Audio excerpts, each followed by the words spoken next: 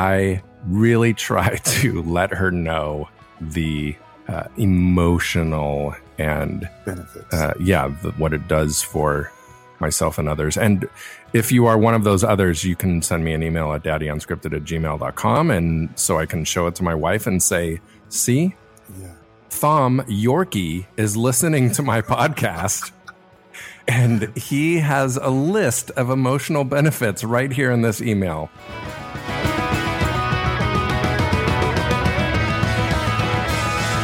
Kopisenangnang do kinaraktan. I really butchered that one. Let's give it one more. Let's give it one more shot. Kopisenangnang do kinaraketan, which is welcome in Central Dusun, which is a Malayo-Polynesian language. It's spoken in Sabah in Borneo in Malaysia. You know, the normal thing that you hear people say on the streets every day. Welcome to the Daddy Unscripted podcast. My name is Tim Wheaton, and I may have one tiny little screw loose in my brain today, maybe. I am the podcast creator and the host. And yes, every episode I welcome you guys in a different language from a different country. And today I really maybe outdid myself and maybe reconsidering what I have done, but I'm going to stick with it anyways. So welcome back, you guys. I am really excited about this second half of my conversation with Chris Lizotte. I hope you checked out that first episode. And if you came here just for this one, let me tell you, you should go back and listen to the first one, because if you're really here to hear about the musical history of Chris and some of that conversation between us and our thoughts on the whole genre of quote-unquote Christian music, then you should check out the first episode, because he talks a little bit about his background and his lead up to him becoming a solo artist, like solo recording artist. I'm not sure, but there is a lot of good information in that. And for those of you who don't listen to / don't like Christian music, don't turn this off here. I'm just telling you, this is a really great episode. I'm going to put some of Chris's music interspersed in this episode to give you guys a little taste of what that is. And I think this conversation really for me was a very good eye-opener, especially because after Chris and I were done recording, he kind of kept rattling off a bunch of artists and showing them to me on YouTube and playing stuff. And I was like, whoa, this is really good. Like, there are actually some great quote-unquote Christian artists who are not necessarily like doing the whole kumbaya thing, and not that there's anything against any of this. I obviously have to make that disclaimer, but they're not doing just the big choir and the thing that we all think about, whether we go to church or have never been to church ever, about what quote unquote Christian music means and what it sounds like. So we're here to break some of those barriers down. I'm here to show you that some of it is actually really good and really cool. And so I'm hoping that you get that out of this from this conversation. I will remind you that the Daddy Unscripted podcast is part of the Osiris Network, which is very fitting for this episode because Osiris is a growing community of music and culture podcasts connecting music fans like you, me, Chris, even your buddy Harold. Does anybody know a Harold anymore? I'm sure you do. He probably goes by Harry, and some people probably call him hey, Harry, what are you doing? But that guy, Harold or Harry, he is a music fan.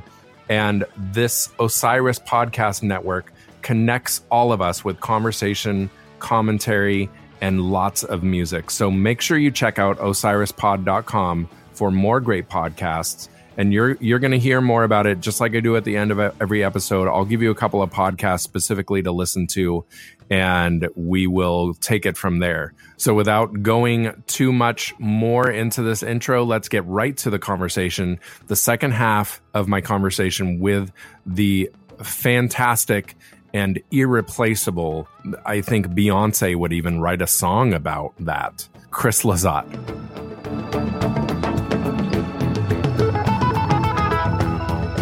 So we are here again for our second episode with Chris Lizotte, facial hair aficionado, motorcycle straddler. Mm-hmm. I think these are all new things that you should be putting on your business cards when you hand out to people so that they're very confused. Okay. But they'll be able to see some of it right there. And oh yeah, facial hair aficionado. I can see you being good at that. Mm-hmm. Musician to the extreme, singer, songwriter. I'm trying to find some framer. Mosaic framer. My wife's mosaics. I frame them. Oh yeah, that's right. I didn't even realize that you are the one framing them. Oh yeah. So let's give a shout out to your wife's industry. Where can people find that? Her Instagram is Christie's Mosaics. CHR. No. Oh yeah. KRISTYS Sorry, Christy. Mosaics. Okay. Christie's Mosaics. And is that where she basically drives her business and whatnot, pretty much? Well, the Mission in San Juan Capistrano, they buy and sell her stuff. So they sell her stuff. Oh, I did not know that. There's a Mission in Carmel that sells her stuff too. That's amazing. That's fantastic. That's kind of her main outlet. Mm-hmm. They buy like a few at a time and then sell them and then buy a few more and then sell them. That's really cool. Yeah.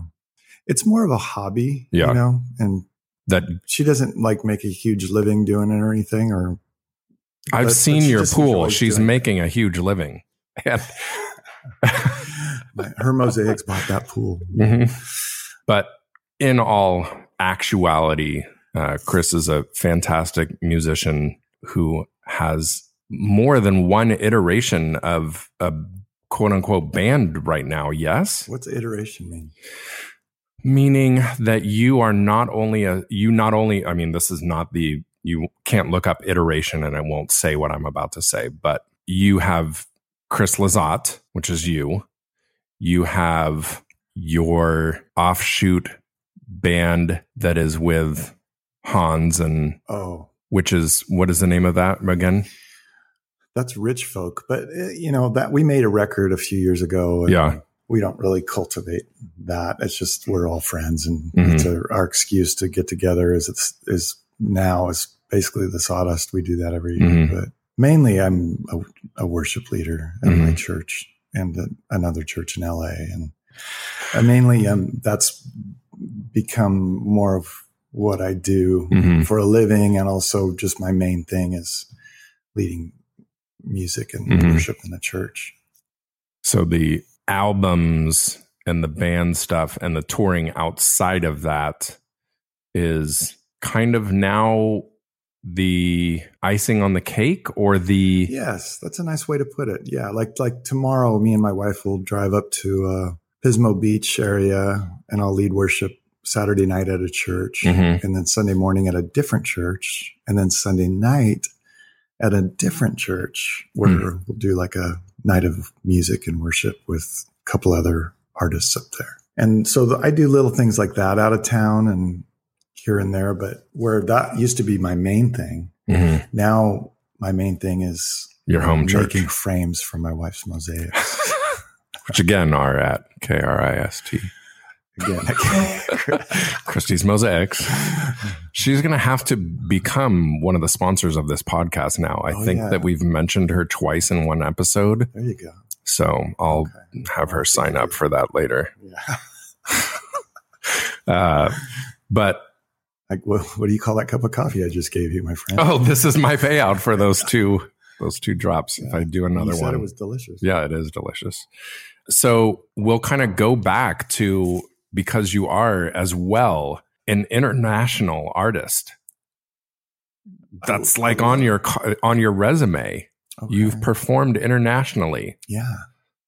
Tijuana to Vancouver. No, you've done big European tours. I mean, it's not a tour like a Justin Timberlake tour. No. I mean, though the performance is nearly identical. I mean, I'm definitely could show him a few moves. Yes, that's for sure. Yes. But I mean, there was a time where it was on a different scale, and we'll work up to that. So we talked a lot. You guys should all make sure that you listen to the first episode, because not only is it fantastic and touching, we laughed, we cried, we held each other, but there is some of this pre-story that we won't get into here that kind of talks about the lead in to you becoming a solo artist from your days with, it's just going to always say Spear to me. Spirit. Even though it's spirit tones. Like, didn't you guys, was there a time when you guys were saying it out loud and you were saying, do you think people are going to think it's spear tones? Yes. But if you want to maybe pronounce it correctly, it could be the Spirit owns. Well, the Spirit ones. Or the Spirit ones. Yeah. Yes. That's true. Well, was it two separate words or was it one? One word. Spiritones. Spiritones. Were there two T's in that? No. Oh, so it was just one. So Spirit ones would probably be what I would call you guys. Yes. Unfortunately, yes. We weren't smart enough to figure that one out. That you needed a double T in there. We needed the double T. Yeah. Darn it. This is a perfect opportunity for you guys to go on a reunion tour. But unfortunately, if you did the double T thing, then you would throw everybody off, because they'd be like, this is no reunion. Imposters. Yeah. We saw the Spirit ones. Yeah. We're not here for this Spirit Tones group. Right. So you guys can go back and listen to the first episode and get some of this background, but we'll pick it up from where you are now married. You are 2 albums in. You are playing a lot of, doing a church circuit basically at that time, which is when I met you, which was actually, I guess I met you right around the time that second album was coming out. And for many of you, and I will be interspersing some of Chris's music in this, and I will not be interspersing any of 99's music in this because of the sheer embarrassment what are you talking of, about? I know, I shouldn't say that, but yeah. I do have our demos and I have a bunch of old practice recordings as well. But we, as a band named 99, opened up at least once for you. I remember the one I definitely remember because I have pictures of it. There's more than a few times, my friend. Yeah. And we did one out in the Inland Empire where we all trekked out together, caravanned out, and it was kind of a very mini, like, let's call it an amphitheater. It had the look of the Hollywood Bowl stage. Sure. Because it had that big arcing whatever dome behind it. Yeah. But then if you look at pictures of us performing on that stage, it's really cool looking. But if you are looking through our eyes, you're looking at just like a park. And while we were playing, for sure, like very minimal amount of people, like basically stopping their racquetball or whatever they were doing to go look over and watch us play. But maybe the hot dogs were delicious. Yeah. Oh, but I have some pictures of that I will definitely put on the website to show those good old days. Yeah. But that was when I met you and you were doing a ton of shows, and that was in my mind, I segment a lot of your stuff because I feel like, to me, to my ear, there are differences that kind of went along with who your partners in crime were, kind of. Okay. So you have a definite kind of change that I sense from the Sleepy Ray days. That could be the fact that his guitar is on your music. Mm-hmm. Like, I don't think your music changed drastically, but obviously there is a heavy influence. Seasoning. Yeah, seasoning. In those songs of Sleepy Ray. Yes. What was his last name? McDonald. Sleepy Ray McDonald. I mean, Sleepy Ray has this cool. I know. And then McDonald is this Scottish name. Which he had cool stuff going on. He's still an incredible guitar player. Oh, is he still playing? Yeah. He's just finishing a new record actually right now. But he's one of my favorite guitar players ever. I love his guitar Mm-hmm. playing. Very smooth and just buttery. Very Texas blues. Yeah. I grew up following Stevie Ray Vaughan and Jimmy Vaughan, and loved Lightning Hopkins and all that early blues, all the early blues, Southern blues stuff. But he's like, to me, he's the real deal. Bring it on, Ray.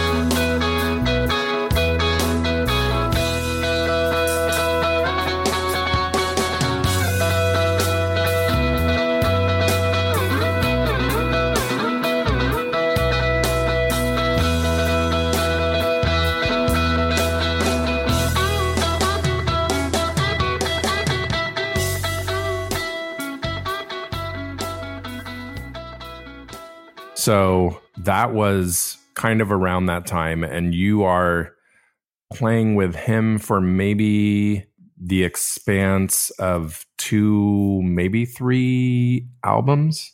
We did that record, and we did the next record was called Long Time Coming, and that was with him and his brother.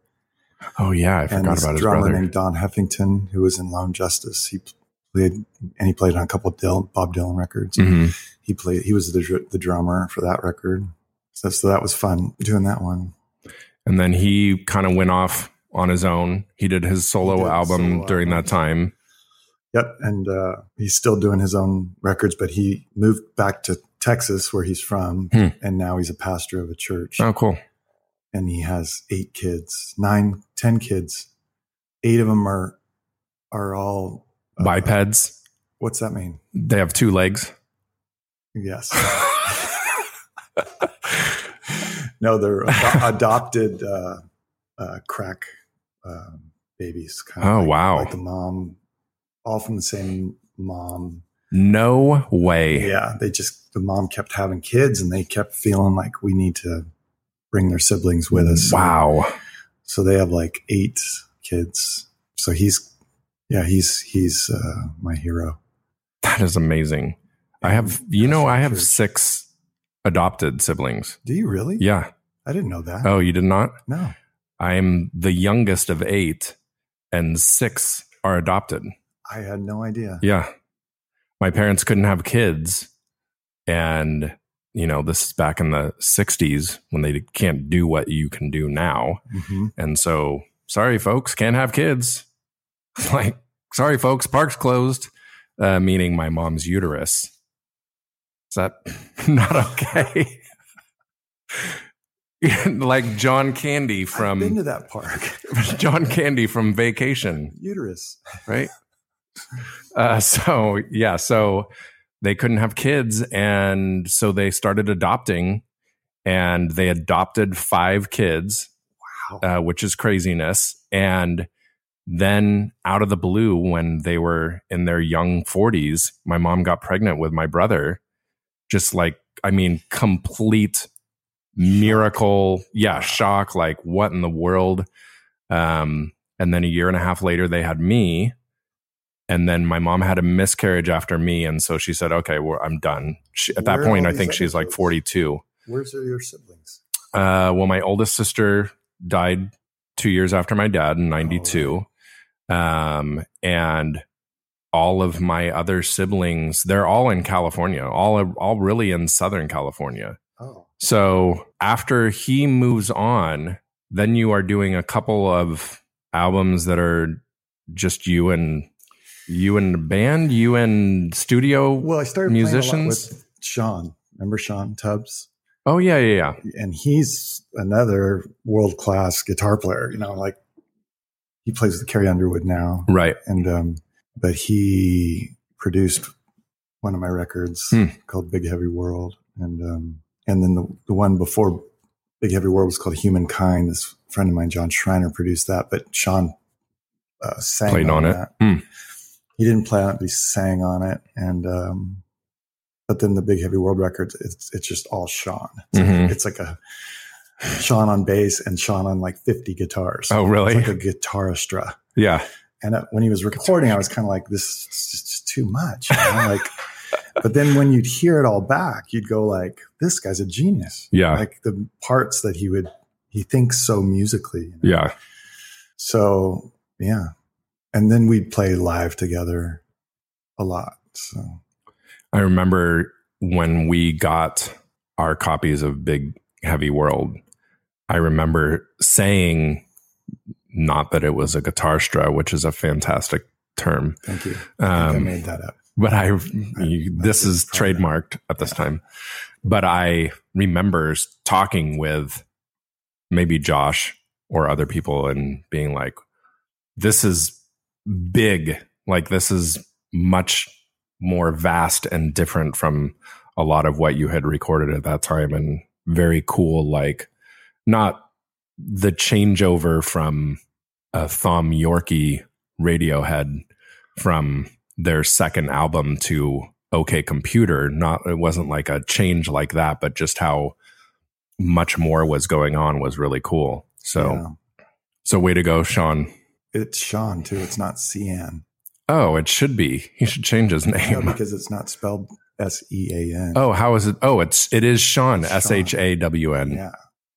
Yeah, you can't really pronounce that any other way. But it's Tubbs. He's got the E. No, 2 B's. And he's got it. Does he have an E at the? No. Tubbs. You just Tubbs. People are going to be like, wow, these guys were smoking weed during this podcast, or what's going on? Just high on life. Yeah, we just are getting kooky with our pronunciations. We are trying to bash the English language. Thom. Yeah. Thom Yorke. So after that, you are still touring. At that time, you're still going overseas and whatnot, yes? Mm-hmm. And do you have a home church around that time that or are you leading worship at that time or no? No. Okay. Had you already and you just weren't doing it then, or? Gosh, I don't remember. I know I was at Anaheim Vineyard and a guy named Eddie Espinoza was kind of grooming me. He invited me to just come play with him, and he was a great guitar player and I wasn't. And so it was very kind of him to let me learn from him. So I would just strum along with them at this big church and fake it sometimes because I couldn't get the chords, you know, so I just ghosted, you know. Like your pick wasn't even hitting the strings. That is amazing. If they had a camera on it and they were from the side, you would see like a space. Is he lip syncing his guitar right now? It's like a strum sync. Yeah. Yeah. And but it was an awesome opportunity to watch this man worship God and teach me about worship, because his whole thing was he wasn't a song leader. He wasn't like trying to go, come on, everybody, let's worship the Lord. He was like, I'm going to worship God. And if you guys want to come along, feel free, you know. And he would just worship the Lord and get lost. And that was really cool to experience that as someone who wanted to do that. So, because I think the really cool thing about that is, you know, I talked to you before this, and I don't think this is something that you'll really want to jump into in the way that I kind of say it. But Christian music obviously has a perception from the outsider, but also there is a very, I think, real and tangible for somebody like me who is very into music and primarily listens to secular music, which I think that's the first time I've said that word since maybe 94. You sure isn't it succulent? Succulent. This music is succulent. Okay. But, you know, there was a time in my life years and years ago where I really made a very firm, I'm not going to listen to secular music anymore. I'm just going to listen to Christian music. And that did not last very long, because there really, And this was probably, I don't know, mid 90s maybe, or something like that, mid early 90s. And there just wasn't, like, I was really having to force myself. It's like my kids eating some vegetables, or, you know, maybe somebody can take something and do this with it. But in some ways, some Christian music can be the Brussels sprouts of music. That's harsh, isn't it? It hurts. Depends on how you prepare it. I love Brussels sprouts. I do too. Let me just say, actually, but it was very difficult because there wasn't a lot of good stuff. You know, the words were great, like the lyrics were great and uplifting and whatever, but musically it was extremely difficult. And I would go to Sunshine Books, SON Shine, which people can scoff at. I'll give you a second to scoff at that for you people who aren't into Christian music. But I would go in there and, you know, it would be like a CD listening bar. You could listen to stuff before you bought it. And there were days, honestly, where I would spend 2 to 3 hours just grabbing everything and trying to find good music that I wanted to listen to more than once. And it was really tough. And I think in the same way with church music and worship music at churches, it can be that way. Like when my wife and I were looking for churches a handful of years ago, for us, there are two different things: the music and the teaching. Yeah. I mean, now obviously for us, kids program as well, but how good is the music? Is it lame? Do I want to be involved at all? Does it hurt my ears? Is it for 70-year-olds?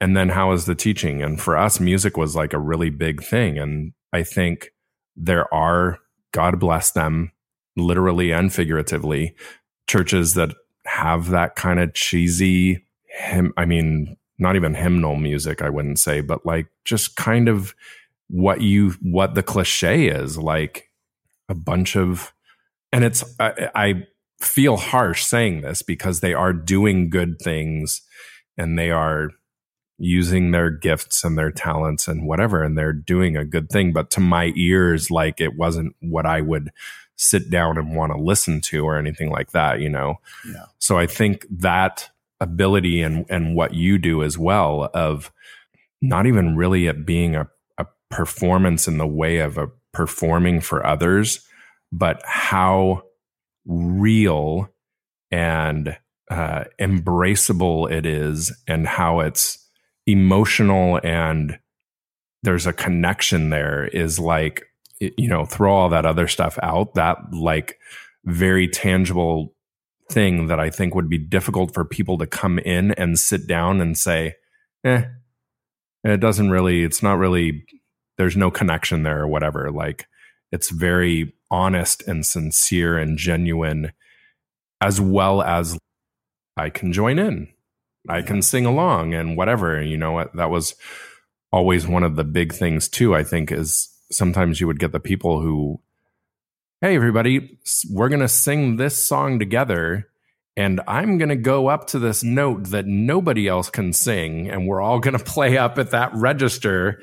And like, you're hearing everybody sitting around trying to sing along to this worship song that they're like, how do I can't sing with you. I'm sorry.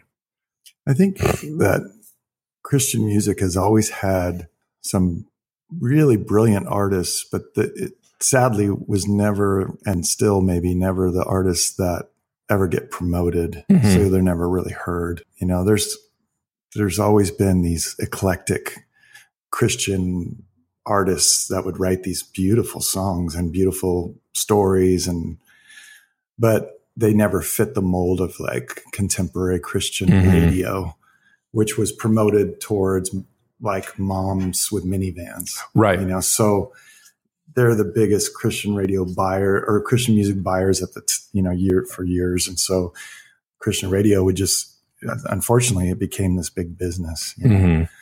And so, but some of my favorite artists, one of my favorite artists and records of all time, Christian or non-Christian, was this guy named Kevin Prosh, and he had a record. he had this one record called the Black Peppercorns, and it was this record he did with and he called it the Black Peppercorns, produced by Ethan Johns, who produced like Rufus Wainwright, and Ryan Adams, and his dad engineered the Beatles and the Stones. But Ethan Johns produced this record, and it's and this guy Kevin Prosh, one of the best heart-aching.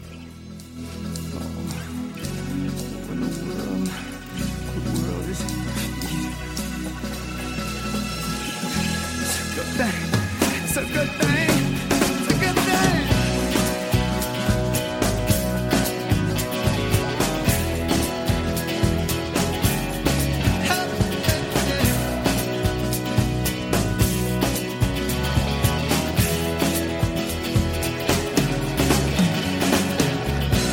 I'm hopelessly in love. No, we'll crystallize blue eyes, and I can feel your heart, baby, move inside of mine. Let's take this simple love, girl, heal the wounds of the world. There are no obstacles, no, with you by my side, yeah.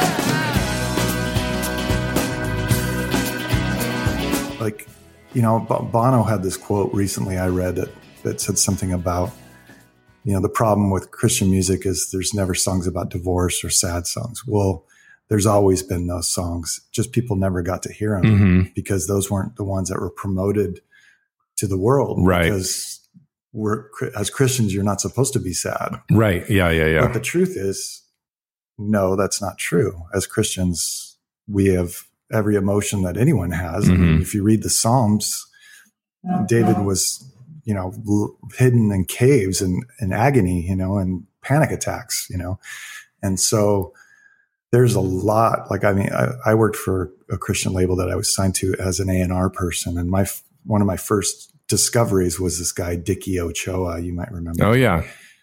Who now plays with the Black Keys. He's the bass player in the Black Keys. Oh.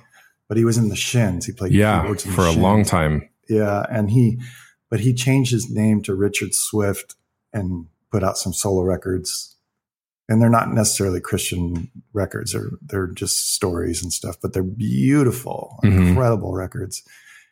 And even when he did it's Dickie Ochoa, which was his real name.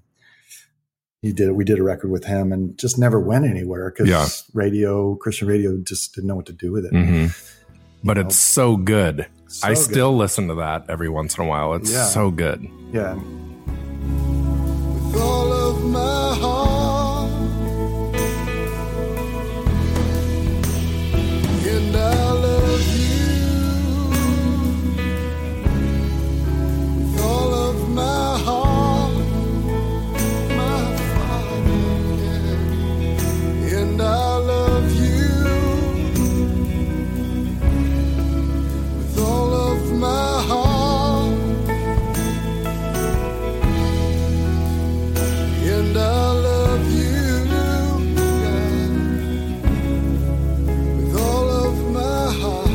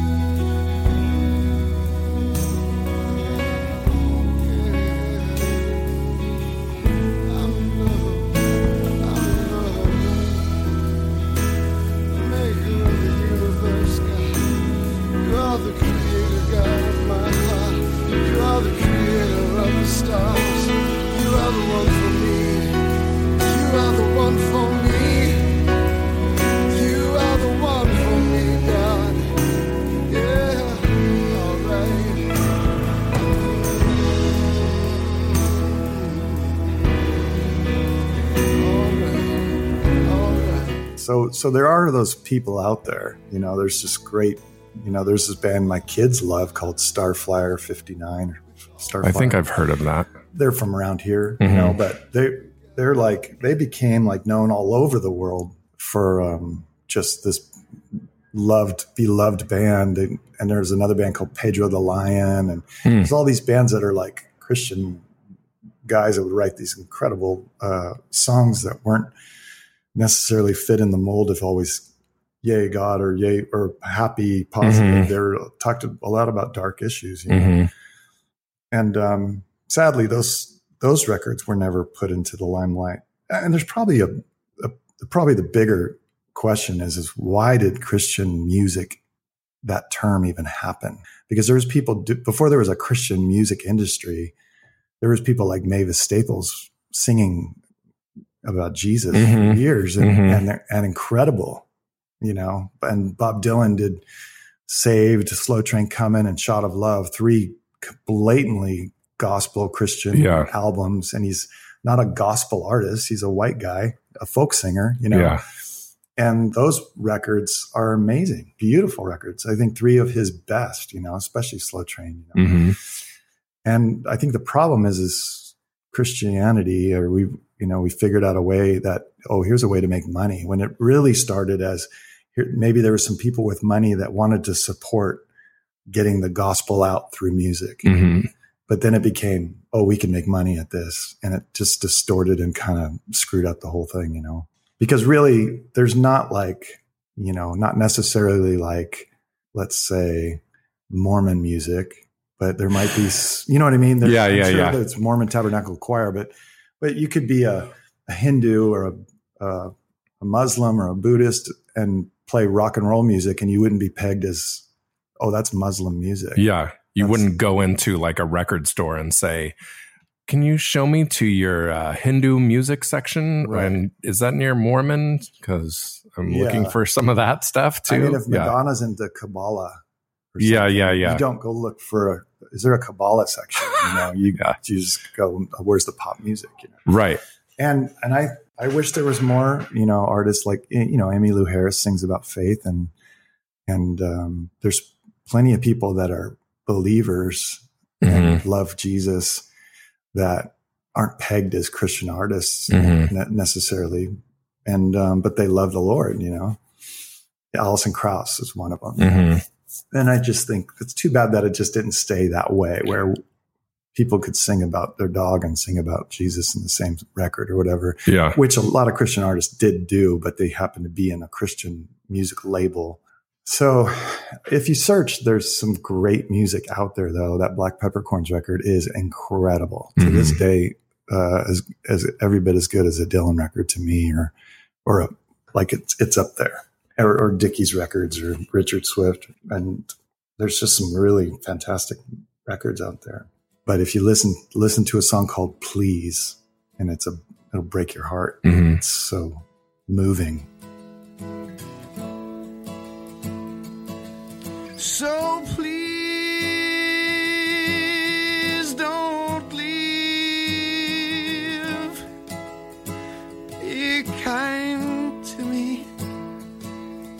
Please.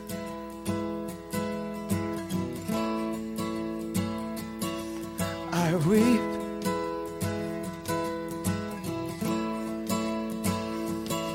And please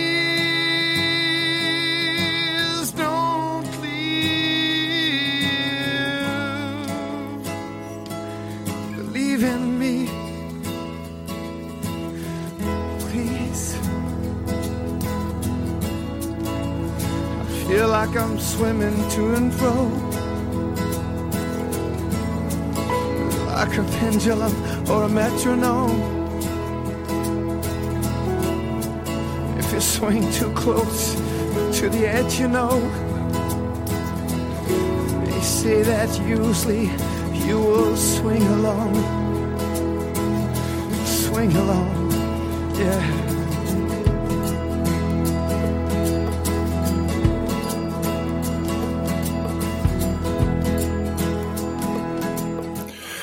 And I think for me, like, a lot of your stuff is so listenable because it has that.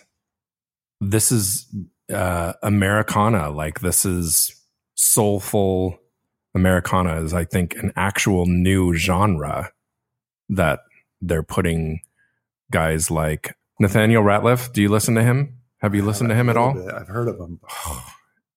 That like scratches a very sweet spot in my ears because of just really cool, like soul American rock, but also like he has a horn section playing. I think you would really dig his stuff. This guy who you have his album over here, Chris Stapleton, who my wife loves. My wife has told me, how have you not listened to him? I said, I've never heard of him before because somebody on The Voice, and now they're going to have to pay me. Did you see that performance by that girl? This podcast is a cash cow for you right now. I know. I'm going to be getting so much money from NBC and I know. Christie's Mosaics. But my wife loves him, and he's different. Mm-hmm. He's not typical country or all that stuff. No. So for me, I think this especially, I got excited when you teamed up with Mark Ford because I was listening to the Black Crowes from when they first came out. I was in high school. And I remember actually listening to a lot when my dad was extremely sick with cancer. I remember listening to their first tape a whole bunch with friends of mine sitting around. I remember like listening to that a whole bunch during that time. And that, I think, kind of music like always really resonated with me. And then when you got teamed up with him, which you can tell me how that all happened, but adding that kind of flavor, I think, makes this something that kind of for this podcast as well, for some of my music loving listeners, like it gives it a little bit of that kind of cool entry point for other people, and I think that is I don't know if it's a conscious choice on Mark's part ever, but thinking about all the people who are like, oh, maybe I'll check that out. I'm not a Christian. I don't care about Christian music in any way or whatever form of it, but maybe I'll listen to this and check it out, and what that potentially opens up for people who were random Joe Black Crowes fans. You know what I mean? Mm-hmm.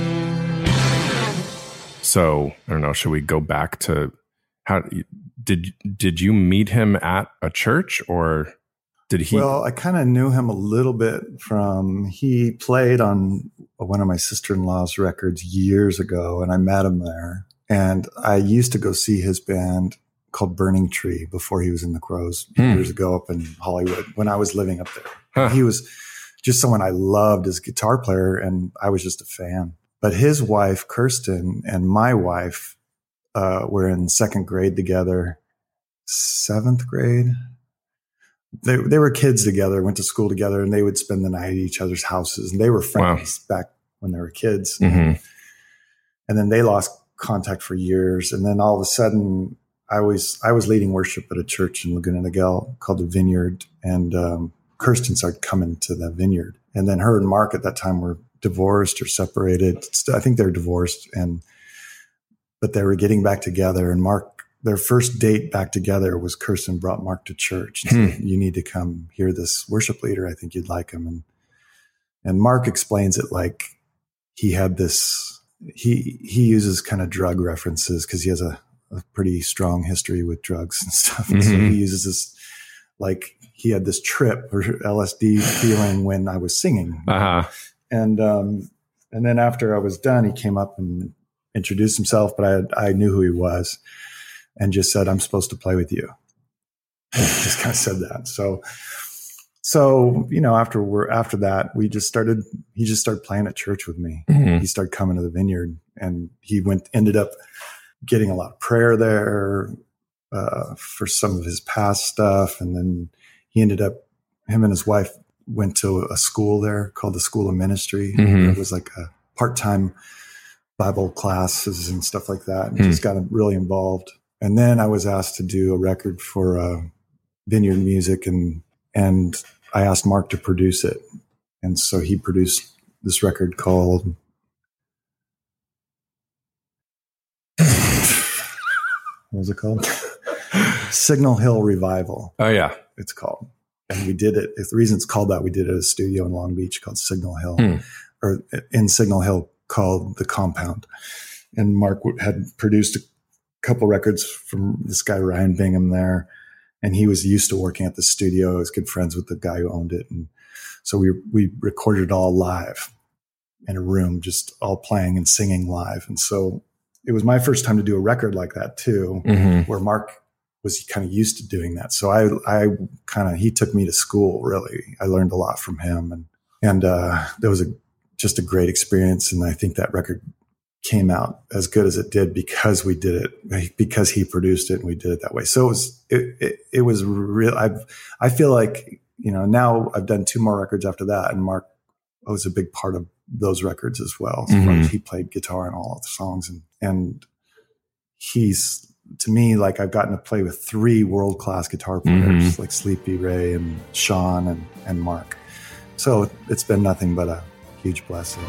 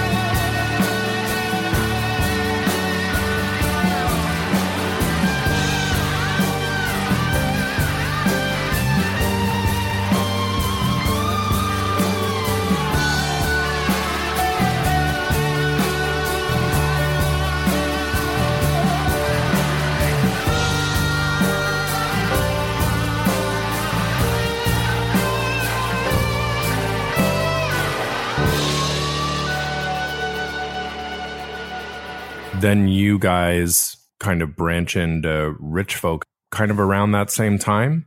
Well, we're good friends with this couple in San Clemente, Hans and Janine, and we were part of this Tuesday night kind of Bible study at this friend of ours, Ed and Janet Piorek's house.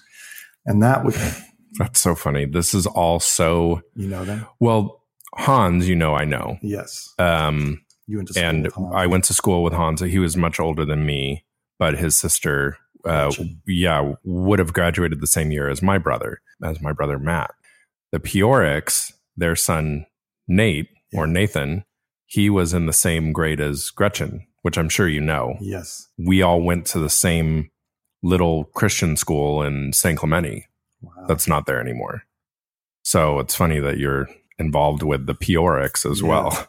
So that group, me and Mark and his wife Kirsten, Hans and Janine, we were the music for the Tuesday night group. So we just enjoyed playing together, and we ended up getting a free few days at Hurley in Costa Mesa. They have a recording studio. Mm-hmm. We know some friends who work for Hurley, and they gave us free studio time, and we went and made a live acoustic record. Cool. And of just songs we all wrote and that we sing at the group. And that's how that record came about. Peace in the middle of the storm. Peace in the middle of the storm. His mercy's new for us today. There's peace in the middle, in the middle, in the middle of the storm.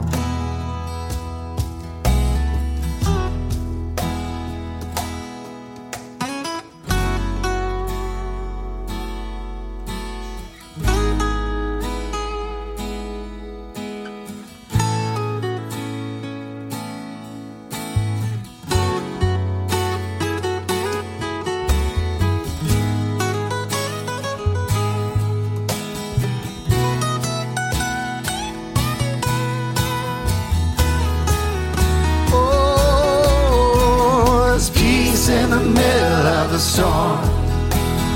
Peace in the middle of the storm. Winds of change may blow your way. There's peace in the middle of the storm. And we were kind of moving on that. This management company in LA wanted to help us do stuff, and it just brought up old weird stuff. And so we bailed out on that. Yeah. We were just like, no, we were all doing our own things separately anyway. Yeah.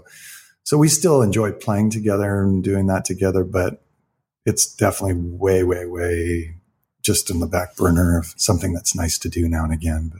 But it was fun to make that record. And so now that you have your home church, which is Little Church by the Sea, which is in Laguna, now that you are standing, I mean, are they doing rotating worship teams there currently, or? Well, I'm on staff part-time there. Okay. And so I'm the overseer of all the music. So when I'm not there, because I lead worship at Calvary Chapel in East LA, Montebello, and I do that once a month and one Wednesday a month. And they're the ones who took me and my wife to Israel. And they're like our second family. They're just incredible people, and I love them. So I feel like we're kind of like, Laguna is our main church, but that's our church too, So now that you have those as kind of your studies, what do you think is going to take place within the next 5 years on your icing of the cake kind of stuff outside of that world? I mean, do you see yourself making new albums? Do you see yourself making new tours happen of anything? I mean, did you, with that last, what was the name of the last CD? Grace and Mercy. Did you do any kind of anything with that album? I mean, are you doing any quote unquote touring with these things, or no? Not really. No. I mean, I go out and like I play at places that'll ask me to play. Like I went up to Washington and played a concert there. Just spotted things here and there, but I'm not formally trying to promote a record, anymore. It's like, it's hard enough with the way the whole music industry is now that people aren't buying CDs anymore. Right. It's all stream. People are just, paying sometimes nothing and just listening to music for free. So it's a little bit hard to like I used to be able to, like, my last 2 records were independent. I paid for them, but it'd be easy to sell enough CDs to pay that budget back that I invested in the recordings. Now it's not that easy because, you got to buy 1,000 CDs, 500 minimum, 1,000 CDs, which costs, chunk of money, and then studio time and doing all that stuff, paying your musicians. So it kind of leaves me in a little bit of a conundrum of what to do next. I don't know what to do. I thought about doing a prayer record because I've been writing these little prayers and putting them to music. And my friend John Schreiner writes these beautiful prayers, and we play together doing these kind of prayer silence, kind of listening, So I thought about doing that, but I've also been toying around the idea of putting a book together of photos with scriptures, maybe doing something like that. So I'm not sure. The cool thing is I'm not anxious about it. I think I'm at an age now and where I'm grateful to have the job that I have that gives me a lot of freedom, and I love being around my boys and my wife, and just getting to I'm at the second half of life, where it's kind of like, I don't feel like I need to prove myself or attain any big goals or anything like you do when you're younger, which is all good, but I don't feel that need to do, to make a mark really. Yeah. I feel like I've made some records that I'm proud of. I've made some records that aren't that great, but it's all part of my story, and it's a legacy that I get to leave, on this earth or whatever. But I do find myself now more and more thinking and being encouraged by a lot of the verses in the Bible that talk about we're strangers here, just passing through. Don't put too much stake on the things of this earth, because eternity is really our life. This short, even if we live to be 90 years old, eternity is way eternity. Yeah. Yeah. So all those things in the Bible that I've been reading to be heavenly minded and thinking about those things have been really encouraging and really exciting, to be honest. Because I also believe that because God is so creative, that even those gifts that were given to you and to me to be creative, we haven't even scratched the surface yet. Like, what does that mean in eternity? Even to this moment, the universe is still expanding. So that means he's still creating. A baby's being born every second, Right. So, there's a whole new crop of oranges on my tree out there. He's still constantly creating. So he's so creative, and he created us to be creative. So I don't think I've written my last song. I think I haven't even started writing songs. Yeah. I think what's coming for all of us, who believe, I think that's why I don't feel like I'm missing out by not still putting out albums and working so hard to do that, etc. Yeah. I think it's cool too, like what you're saying, the second half of your life or whatever. I think it's really, and it's hard to impress this upon, even if you were talking to younger you or whoever was talking to younger you. I think it's hard to impress this on people, to watch what people who are later on in their lives are doing. The time that they spend wanting to talk with people and wanting to engage. And, there are some crotchety old men and women out there who maybe just want to smack you with their umbrella as you walk by them. But the slowing down is not just a physical thing. And maybe this is in the big plan of our lives, but it helps us to, I think, and as a not yet 80-year-old man, though sometimes I feel like it helps you to savor those things more, and I think for those people who, I was talking about this with somebody recently whose dad had cancer for a long time and eventually succumbed to it. And during those last years or year, what his grown children were doing with him and how much more all of that time meant to them. And he was saying, I would never, ever miss an opportunity to do X, Y, and Z with my dad anymore because I knew this may be the last time that I'm doing that.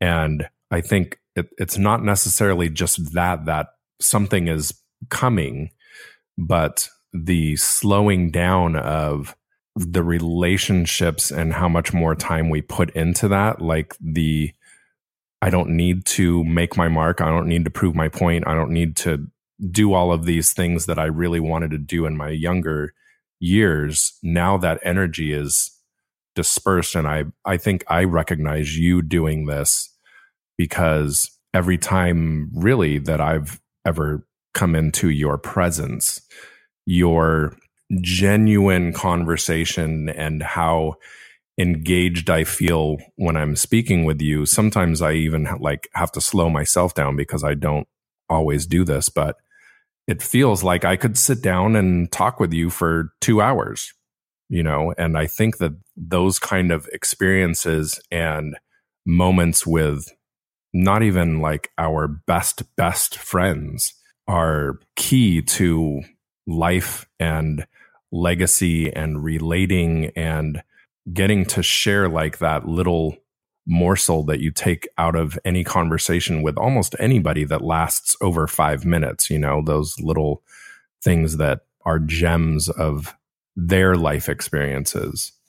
So I would say, like, even though you aren't, or even if you aren't pressing towards those same kind of things, the amount of energy and time that you clearly are spending with your family, with those people close to you, is like monumental beyond all of that, Well, I think some of those things I wish we could all learn in our first half of life. Yes. Because, the reality is I think the reason we do come up to these identity crisis points is because we make our identity what we do, and so I hit a wall, and I had my whole identity wrapped up into I'm a singer, songwriter, worship leader, musician. That's who I am. And when those things start to fail and you don't get another record deal or you don't have the same opportunities you used to have, then you feel like I'm not worth anything. Mm-hmm. And that's because you put your whole identity in being that person. Mm-hmm. When the reality is my true identity is I'm a child of God and I'm an eternal being, And so if my identity is wrapped up into being, created and loved by a father who desires my heart, then those things, even though you still can pursue them and love them, and you'll actually probably be more productive and better at them because you're not so stressed out about losing them, And so your identity becomes something that's eternal and doesn't end, because everything ends. That's made of flesh and bone and just has anything to do with what we do, not who we are, Yeah, it's true. Your pool is not going to last forever. No, it's just not. I love your Dachshund mug is very sadly not going to pass on. No. But it's true. Like all of those things that we spend so much time on, that I've thought about this a lot because my dad was both sides of it. Like he was a pastor helping people, but was also a veterinarian and working incredibly hard at that and putting in massive amounts of time. And with both of those full-time jobs, basically was not really absent a lot, but was gone a lot. Yeah. And everything that he was putting out to all of these other people that, still to this day, I'll run into somebody who knew my dad and they'll almost be crying while they're talking to me, talking about how great of a man he was and what he meant to them and whatever. And then I'll start talking and they'll hear my voice and say, oh my gosh, you sound just like him. And that's when it really starts. But I love that all of that is there. And then part of me is kind of like, I wish there had been that time that he could have had where he was able to slow it down a little bit, you know, and I think he was kind of getting to that point in his life, unfortunately, where when he got cancer, but that is that thing of trying to tell a 30-year-old or younger, like, make sure you have that balance in your life. It's great if you are trying to build your empire or whatever that may be, build, even if it is a completely benevolent thought of, I want my family to be comfortable financially and stuff wise. Like, I don't want us to have to worry about money. I don't want us to be in the throes of whatever that may be. But you're working so hard during that time. And what happens if you don't get that second half? What that you're working so hard toward? That balance during all of those years is so important. Yeah.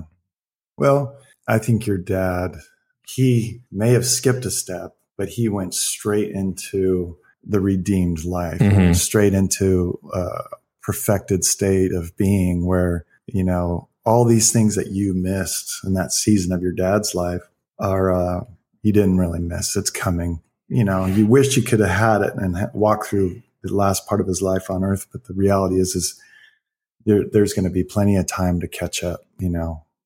And, you know, the whole time we're trying to figure this thing out anyway, you know, right. Like, it's all the grace of God. It's all like, these are things I couldn't have taught myself. These are just things where I had to kind of take the bumps. I had to take every single one of the lumps to learn it. You know, I had to go through panic and anxiety to completely let go of my identity. And it's not like I've completely let go of it. I still can struggle with it, but it definitely, by the gift that sometimes God gives us that we don't pay attention to, is that there's a gift that's called suffering, that we never see it as a gift because it's suffering and it sucks.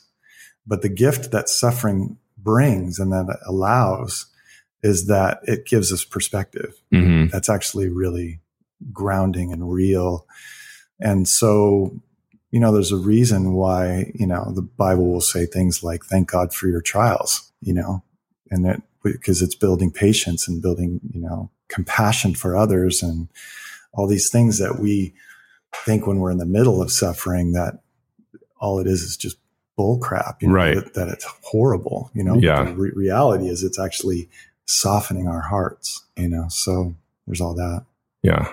I've always felt like the times that I've thought of that, like it enables me to be able to empathize with a wider range of people than I normally would be able to. So you're filled with compassion. You are. Yeah. Anyone who could look in your eyes sees it, you know, and that's a gift. So even the hard things in life, you know, in the eternal perspective, there've been some incredible gifts. I mean, to me, our friend Kit Van Rensselaer is a gift to the world, and it's all come from suffering. Yeah. Yeah. We see how she walks. We watch her, how she walks through life in the midst of pain constantly and deformity and intense suffering. And you look at her and see that she has joy, and you go, God must be real. Yeah. Because how is that possible? Because otherwise, if God wasn't real, she would be bitter and angry.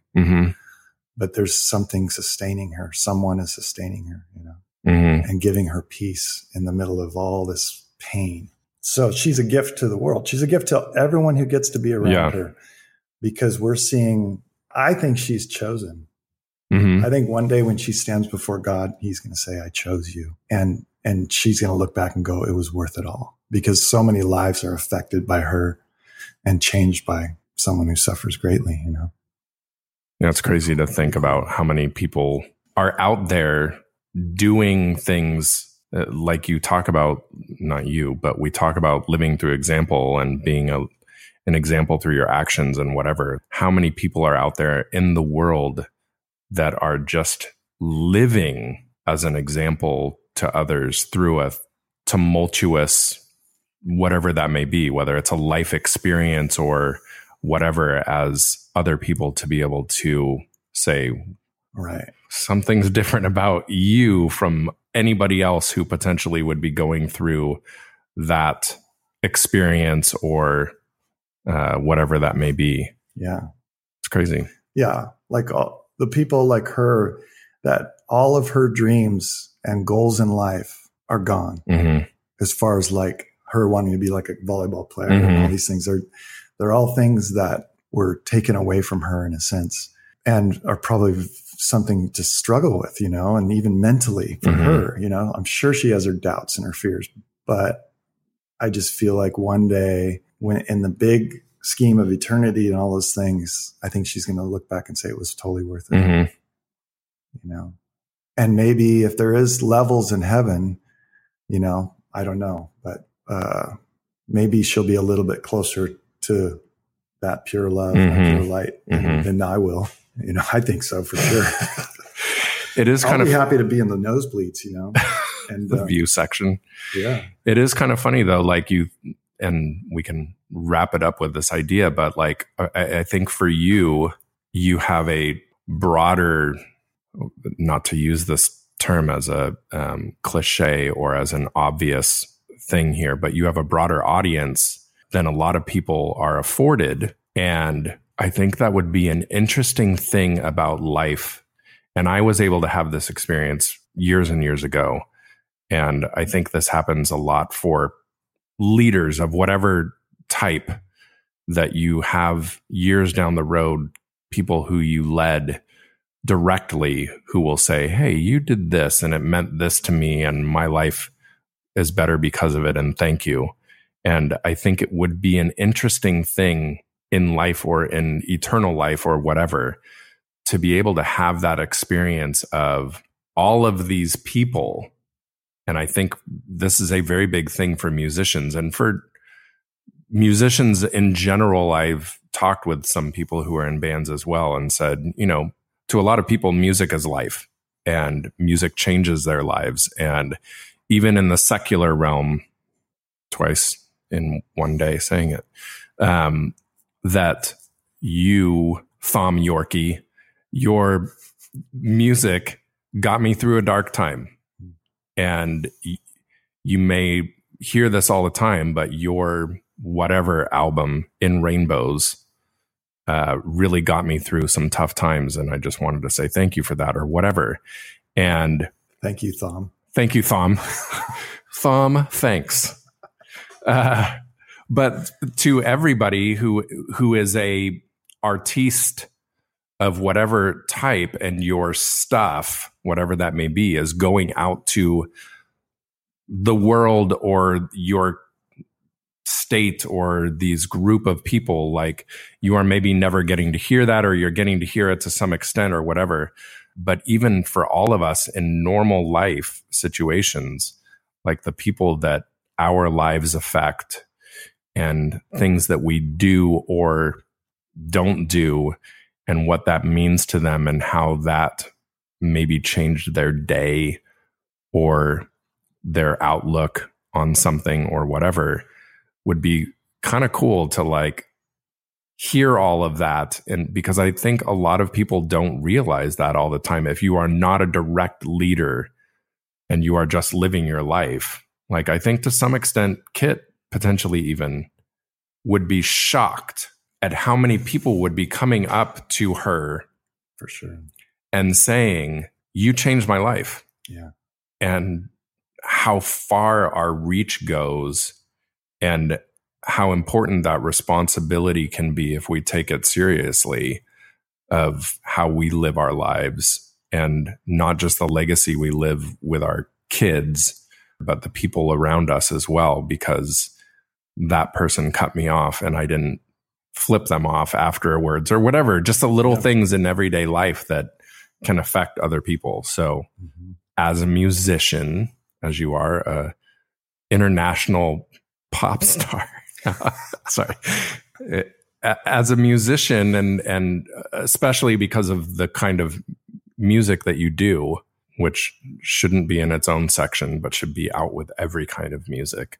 I know that you have had that. I've texted you sometimes, hey, I'm listening to this CD right now, or I'm listening to this album. And, you know, even if it's your CD that is mostly worship stuff. I'll put that into my car, and that day is a fantastic freaking morning. Like it's uplifting, and how much that means to so many people who you don't know, who you will never ever meet, how many people you are pushing forward in their walk and encouraging them and being real and genuine as well. And that is fantastic. So that is your facial hair is awesome, and you're a man among men, you're 6'90", beyond those kind of things that I'll tell you about your physical presence, what your music has meant to me over the years. And I know to many other people I know, I thank you for using your gifts and your talents and not stopping and not keeping it to yourself. Thank you, Tim. You're welcome. Coming from a huge pod star that you are. Thank you. So thank you for being on for so long, for sharing your home and your coffee with me. Anytime. And again, you guys, I told you Chris told you at the end, and I kind of did as well, of the first episode. Look up Chris Lizotte, or for those of you who are very phonetic, Tris Lizotte on Spotify. You're on Pandora. You have to be. Pandora, iTunes, whatever you listen to music through. Look him up.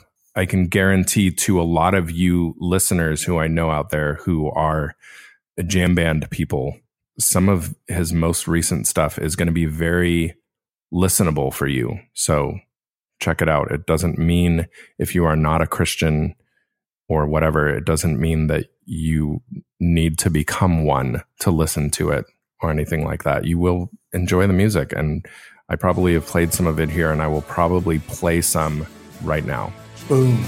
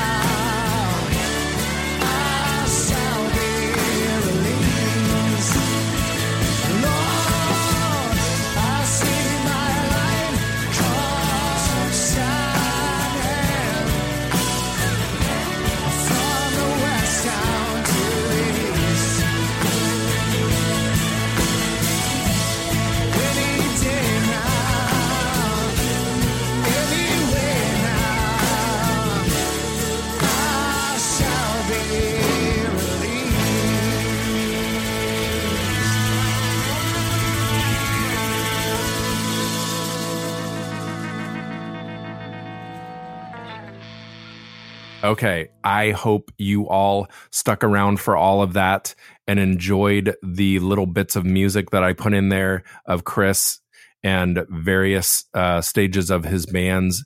And you fans of Mark Ford and or the Black Crowes, you probably very clearly heard the Mark Ford in some of that, which again is a fantastic addition to Chris and his bands and the iterations of his music and the different stages of Chris Lizotte. So make sure you guys check out Chris. Look up Chris Lizotte on Spotify, on iTunes, on Pandora, all of those things.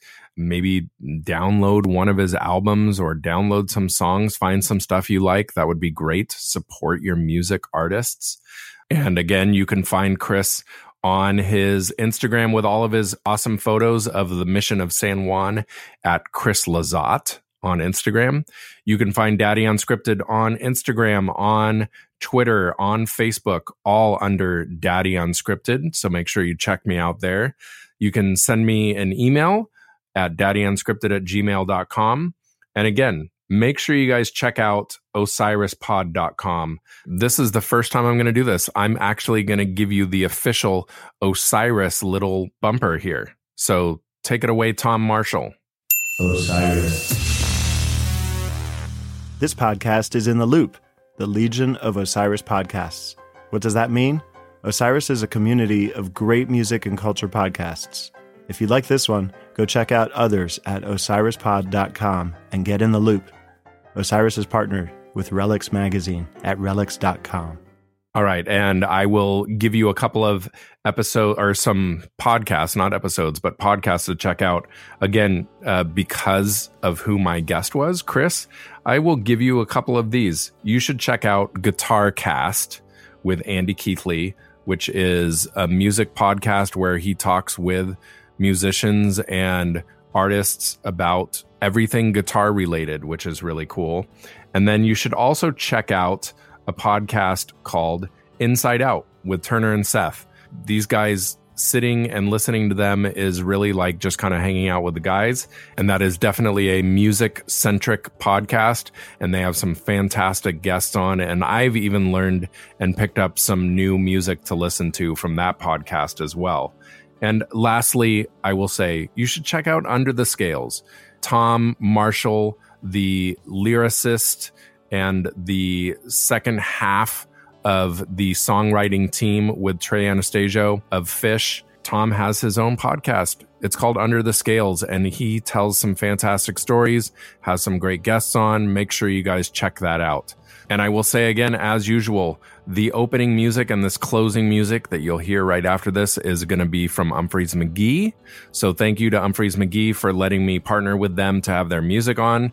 They are currently not on tour, but they will be again soon. So make sure you check out umphreys.com to see when they're playing near you. And all of the other music that's on this episode, of course, is Chris Lizotte. I will give you, oh boy, I've kind of painted myself into a corner with that Central Dissoon language. But goodbye in that language is actually pretty easy. So we say, hino kopo. So keep your eye out for the next episode. Thanks, you guys.